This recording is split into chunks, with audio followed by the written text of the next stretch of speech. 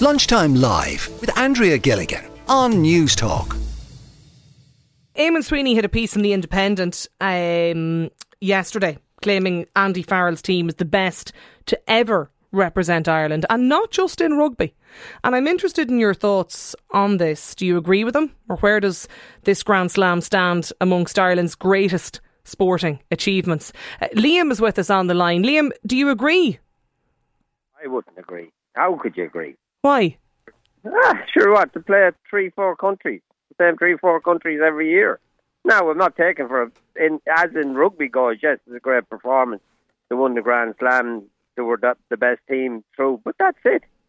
You know what I mean? Like, maybe if they go on to win a World Cup or something, when you take in the other two countries to play the game, then maybe you could go and say that they're a good team. But you can't say they're the best team that ever left Ireland. Like, you know, how can you compare it to the Irish soccer teams that got to the quarter-final of a World Cup? You know what I mean? Or go even to what the Donovan brothers done. To me, they're a team. The Irish boxing team in 2012 Olympics. You know, they don't.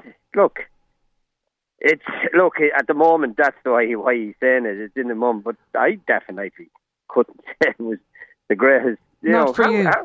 No, not for me. I couldn't even, but like your Kilkenny football team, your Dublin teams, your Kerry teams, they're great teams. You know, they might be international, but they're great teams.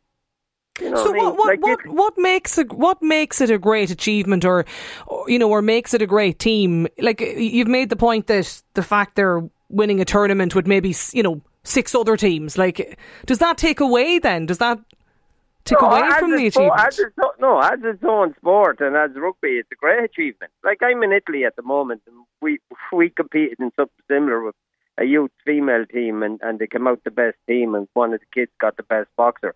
Like, at the moment, that was a great achievement in boxing and youth boxing. What they had done was a great achievement in rugby, but not in sport, not in sport in general. Like, how could you compare that to Shane Lowry winning the Open? You know what I mean? Like, I know it's an individual and it's a team sport. It's up there. It's a great achievement. No one's going to knock them. But if they go and win the World Cup, maybe then I'll take a second look at it. But You can't say it's one of the great sporting achievements. And I didn't even get the result at 12 o'clock last night. Someone taught me coming back into the hell. Oh, he's won the Grand Slam or something, huh? I would, you know what I mean? Wouldn't interest me. Okay. Jackie, do you agree with Liam? Oh, I'd like to congratulate the rugby community on their success.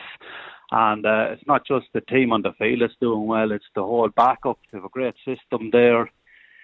They know how to get money off the government per head of population and per head of people that partake in this sport. They're doing very well, but they're investing it very wisely and they're using the system very well.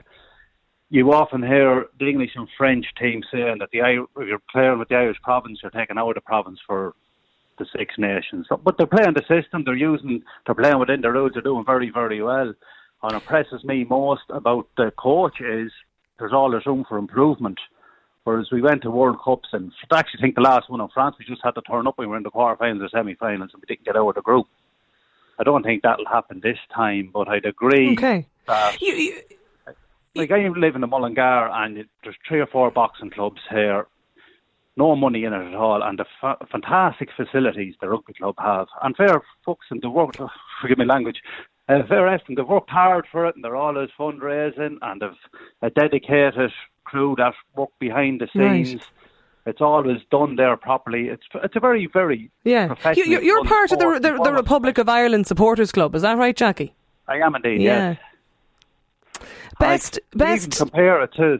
Like, I was actually talking to a researcher and I touched on the boxing team there in the 2012 Olympics too, and then you have Euro 88, and then we have teams that get to finals. They mightn't actually win the final. They come from nowhere, the fairy tale stories coming from nowhere. Like, we have a team outside the road, a village, I don't know what's in it, 200 people, and they won in All-Ireland at their level. Do you know what I mean? That's the best they can do. They can't do any better than that.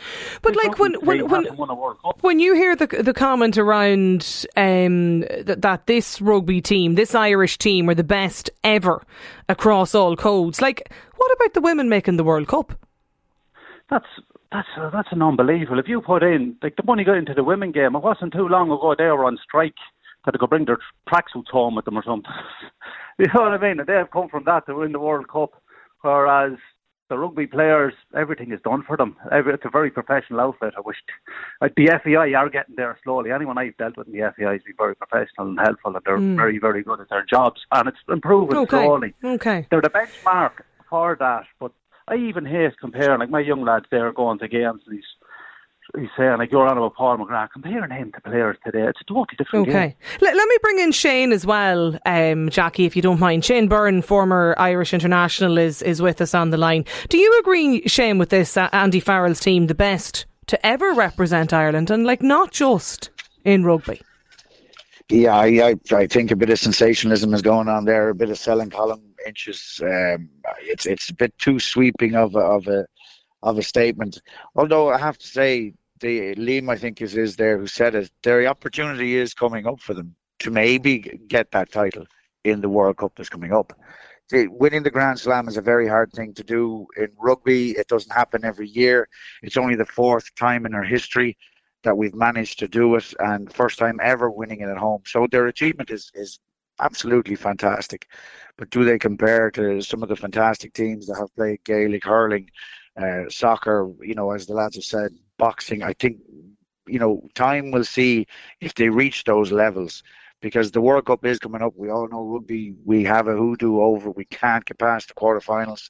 Let's see if they can take that step, and even see if they can take another step forward. Being ranked number one in the world is an absolutely fantastic situation to be in. But I think, we shouldn't get carried away with ourselves just yet. Like, what makes in your mind, Shane, like the best ever team? Like, how do you earn that title?